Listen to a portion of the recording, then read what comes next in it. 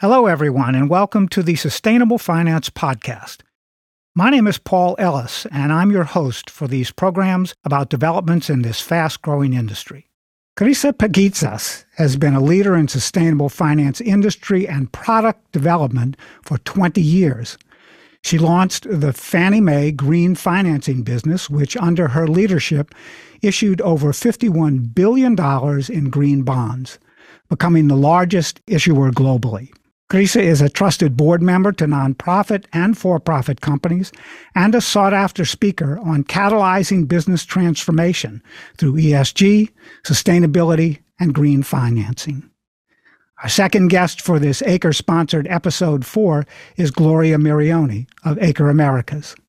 And we're going to begin this episode with a discussion of leadership, drawing on Carissa's recently published and best-selling book, Chief Sustainability Officers at Work, and Gloria's recent appointment as Executive Director and Head of Sustainable Finance and Impact Investing for ACRE Americas. But first, I want to say a few words about our sponsor. If you're tuning into this podcast, then you already understand the crucial role finance plays in the transition to a sustainable future.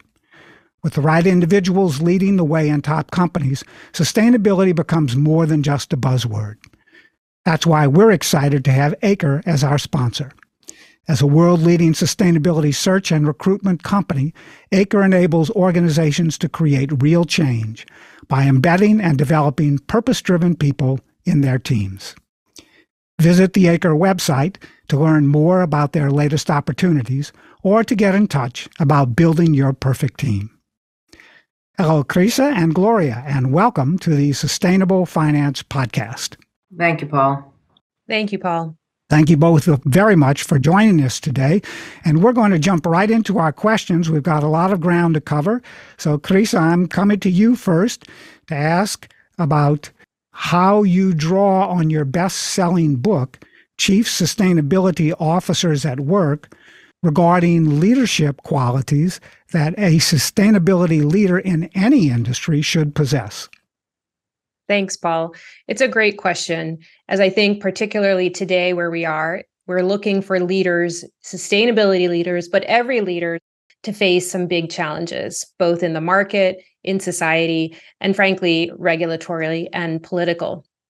So my book, Chief Sustainability Officers at Work, was a deep dive into the stories of 25 companies and their senior executives and how they led. How do they move forward these ambitious strategies during challenging times with the pressures of shareholders, stakeholders, employees, customers, and more?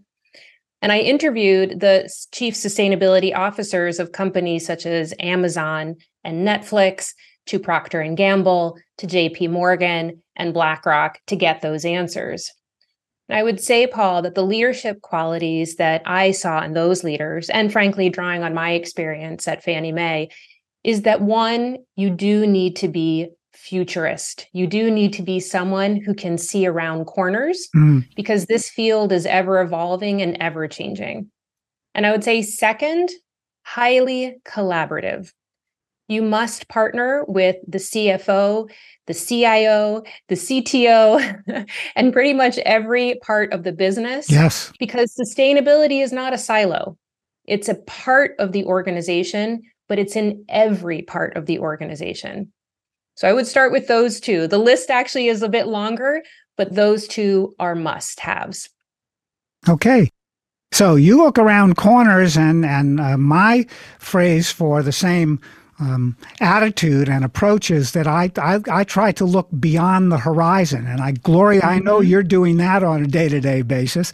How do successful sustainability and ESG executives partner with their peers across the company that they're all working in? For example, how do you interface with the finance, marketing, and product development people at ACRE?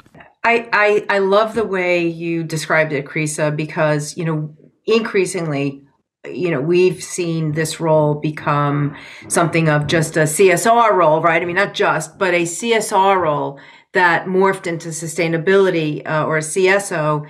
And, there were some people who looked at it almost like a check the box It's not a check the box. It's a critical role for the strategic longevity of an organization. And I think that's the way I encourage our candidates to view themselves and to interview when they're interviewing with leaders, right? Is that they are part of the strategic vision or the strategic integration, and they should be part of the conversation. That's my belief. And that's how I work with candidates in order for them to get the best and highest value out of the meetings that they do have. Great. When I think of, Paul, if I could build Sure, on what please Gloria do. said, in my experience, I was building the green bond business. It was a bond at the end of the day that happened to be green. So at Fannie Mae, right, there's issuing of bonds backed by mortgages. It has to fit within the core products of a business. And I would say similarly, Gloria, right, when I think about Procter & Gamble and Virginia Elias, who I interviewed, their chief sustainability officer, she's thinking about Ariel. She's thinking about the core products of dishwashers and dishwashing detergents, and how do you make those core products sustainable? CSR is good, right? Fully supportive of it. But the and to it has to be that sustainability is improving and enhancing the company's tolerance for risk, capturing of opportunities through core products or services. Because this is not just about products. This is also about technology companies and consulting companies, IT companies that are focusing on services. So it has to be integrated with the business. Yes. Now, there's another group of people involved with every company, of course, that's very important when it comes to engagement around sustainability and ESG issues, and that's the board. Carissa and Gloria, please, how should boards be engaging on sustainability and ESG, and where are they challenged in doing so? So what's interesting, Paul, about boards is board members are selected for their expertise and their seniority, right? They're generally towards the later part of their career. Maybe they have left a very successful senior role and they know their stuff. What they probably don't know, though, is sustainability and ESG, because it's relatively new in the course of business history, business practices, and business processes and education. So boards and specifically board members have to be confident enough to ask what they don't know about. And that's often relying heavily on the chief sustainability officer, on the head of ESG, or bringing somebody like myself in to do a board education to get them up to speed. The board, though, is so critical because they are looking across the entire company, and that's another form of collaboration. The board needs to collaborate on the sustainability strategy and understand and ask the questions to say, hey, CFO, you've presented your vision for 2030. Hey, head of sales, you presented your vision of 2030. What is the sustainability overlay on both of that? And make sure that they're asking those right questions. So boards are critical to this conversation. They need to ask about what they don't know, and then they need to ask the other senior managers in the company, what are they doing to support the sustainability strategy? Great. Gloria, would you like to add to Carissa's remarks there? Clearly my comment is going to be in line with what Carissa mentioned, but I think from the talent development or talent acquisition perspective, right, we're working with clients to identify the right board members. And, often the ask is to make sure that those folks who have or longer in their careers, that are more seasoned, have spent time in a leadership role, also have today a view of sustainability, right? That is a critical competency that is needed. And as we go out to market for board searches, which is one of my favorite things to do, we are identifying people who do have that view, believe in it, and are committed to it, and committed to working with senior leadership at an organization to enhance sustainability throughout the firm. Okay, great. So Carissa, back to you for this question first, but Gloria would like to get your input on it as well. Please reflect for us on how companies engage on sustainability and are doing so over the last 2 years based on your entire career. What's been different or special or the same about the last 2 years? Well, so it's interesting. I might, Paul, take us back maybe 10 to 20 years because the last 2 years feels like it's been quite a roller coaster. And I don't know that Yeah. I feel it's not quite in a steady state, even as I reflect on it. But I think zooming out, I was recently actually going through some reports, paper reports in my office, and I found reports from 2013 talking about TCFD and how to start thinking about TCFD, and other reports about looking ahead to the EU's upcoming regulations on reporting, which have already come out, and on climate change. Looking at the initial volumes of the green bond market, right, when it was just a couple 100 million. I think as we zoom out and we reflect, certainly on the last 10 years, we've seen environmental issues and social issues truly, yes, engage with the board, so enter the boardroom. I think we've also seen some really hard conversations around how do we bring in this concept, of environmental and social impact into the core products. So back in 2012, when Fannie Mae issued the first green bond under my leadership and in partnership with the capital markets team, it was new. We hadn't done it before. Nobody understood the language. Nobody had the right words in underwriting to talk about underwriting energy efficiency. 10 years later, right, Fannie Mae has now issued over $110 billion in green bonds.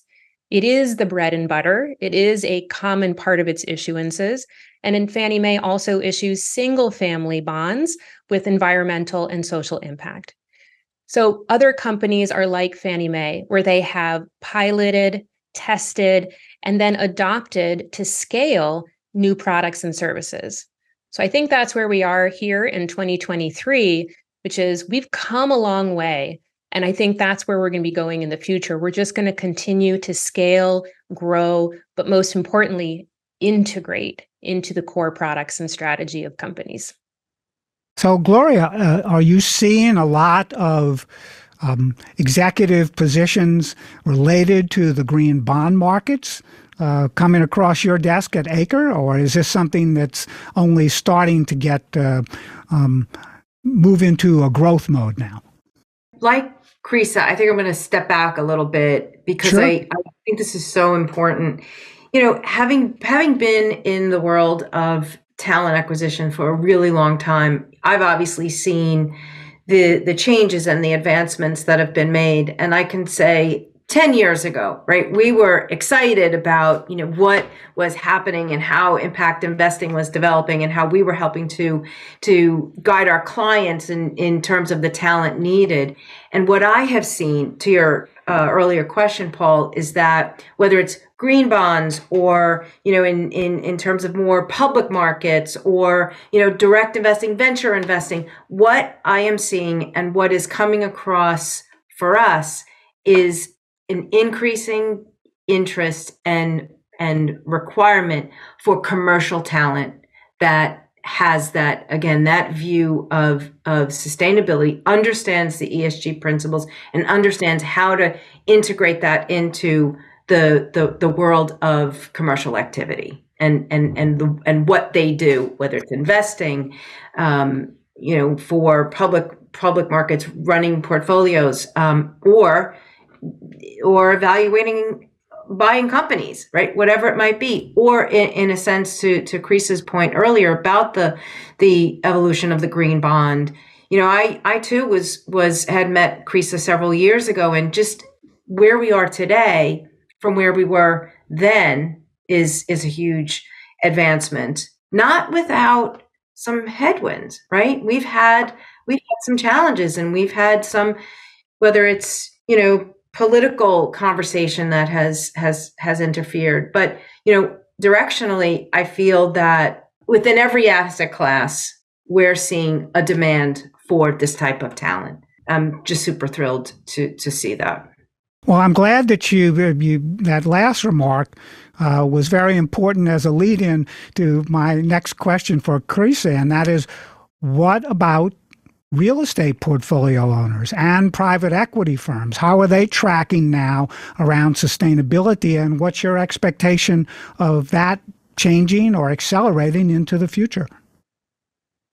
I've been operating at this intersection of sustainability and business with a focus on real estate and finance for over 20 years. And it's been remarkable to see how, 10, 15 years ago, there were only a few developers, real estate developers of multifamily and office buildings, for example, that had integrated sustainability in their strategies. I think of the Related companies. I think of Jonathan Rose, the Rose companies, and his focus on affordable housing and bringing sustainability and social issues. Today, I see pretty much every real estate company aware of the issues, right? That climate risk is something that they need to think about, physical risk as well as transition risk. But I think it's lumpy. And what I mean by that is that I think real estate companies are still uneven in how they're going to tackle it and what it means for their portfolio. The second layer of that lumpiness, Paul, is because physical risk and transition risk affects a national or global portfolio very differently. The risks on the East Coast are different than the West Coast, and certainly for companies that have global positions, global assets, they have a lot to balance. So what I would say is that the opportunity for real estate companies is ahead is continue to create a enterprise strategy first, but then recognize you need regional and local strategies to deal with climate risk. Because climate risk is already starting to show up in valuations. And if you don't start thinking about that, you're going to underestimate cap rate expansion, the cost of reducing emissions, and you might be facing write-downs. There's a great article by McKinsey that's available on some of these issues, and I highly recommend looking at that. In terms of private equity, we're in a different space in some ways. Private equity has not faced as much of the scrutiny that the public companies have for that reason. They're not public. However, they do face two challenges. One, they themselves do have investors who care about environmental and social issues. So the companies that they purchase, their portfolio companies, as well as the funds that they raise, are being increasingly asked to have some sort of environmental and social strategy. That's where the difference is. Where they are a bit the same as a real estate company is, the climate risk affects their portfolio companies differently.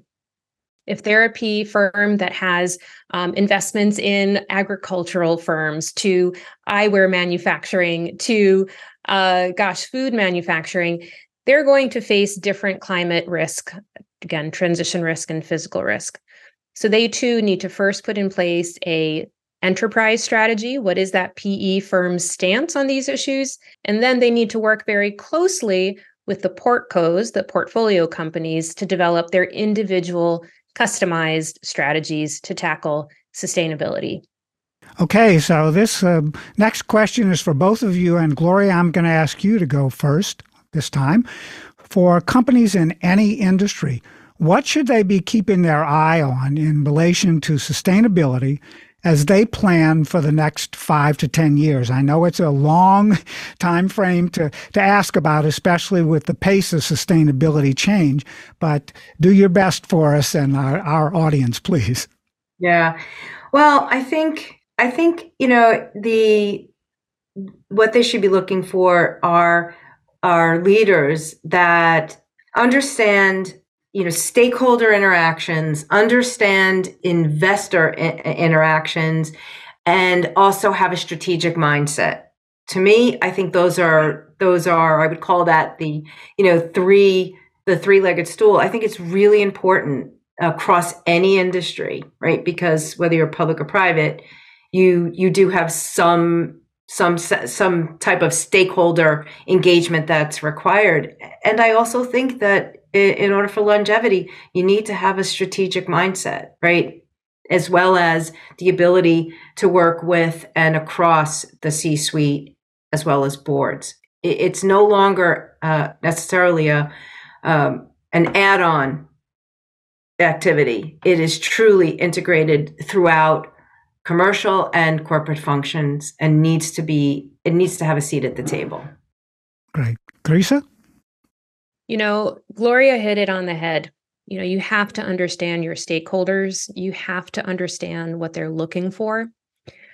I would say that an important stakeholder is also the employees. And, I currently advise, Paul, boards, I advise chief sustainability officers. But what I take to them is the message that they alone, the board, the chief sustainability officer, and their team of 5 or 10 or maybe 20 people max, can't do it alone. They need everybody at that company to understand their portion of the sustainability strategy and how it relates to their everyday job. So, for example, what does the sustainability strategy mean for the procurement analyst? It's not be green. That's not a strategy. It's when that procurement analyst reviews a contract with a vendor, does the vendor have in place environmental risk management procedures? How do they treat their employees, the vendor's own employees, and so on? And that goes for every job, whether that person is in marketing, whether that person is in HR, whether that person is in sales or IT and working in the data centers.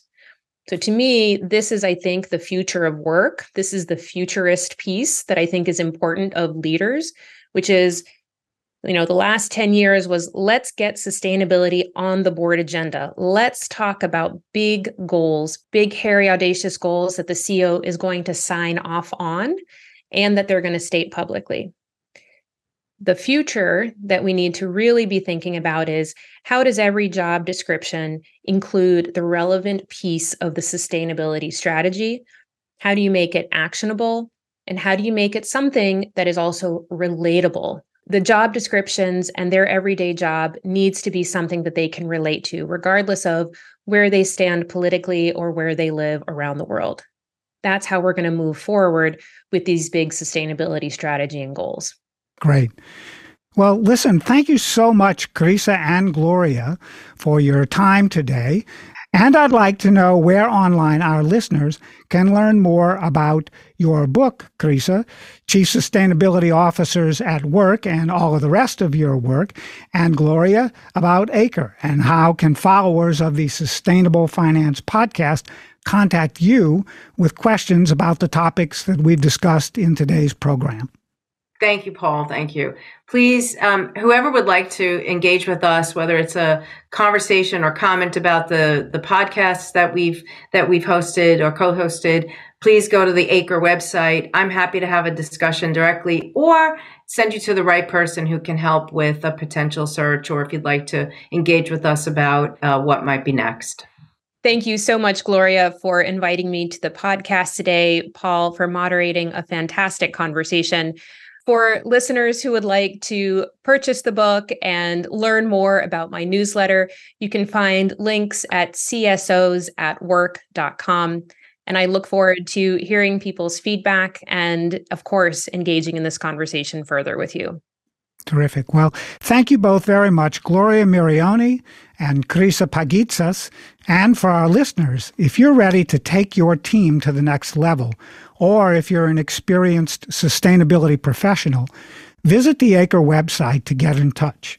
With the right individuals leading the way in your company, sustainability becomes more than a buzzword. Let Acre enable real change by embedding and developing purpose-driven people in your teams. And to our followers, join us again next week for another episode. I'm Paul Ellis, and this is the Sustainable Finance Podcast.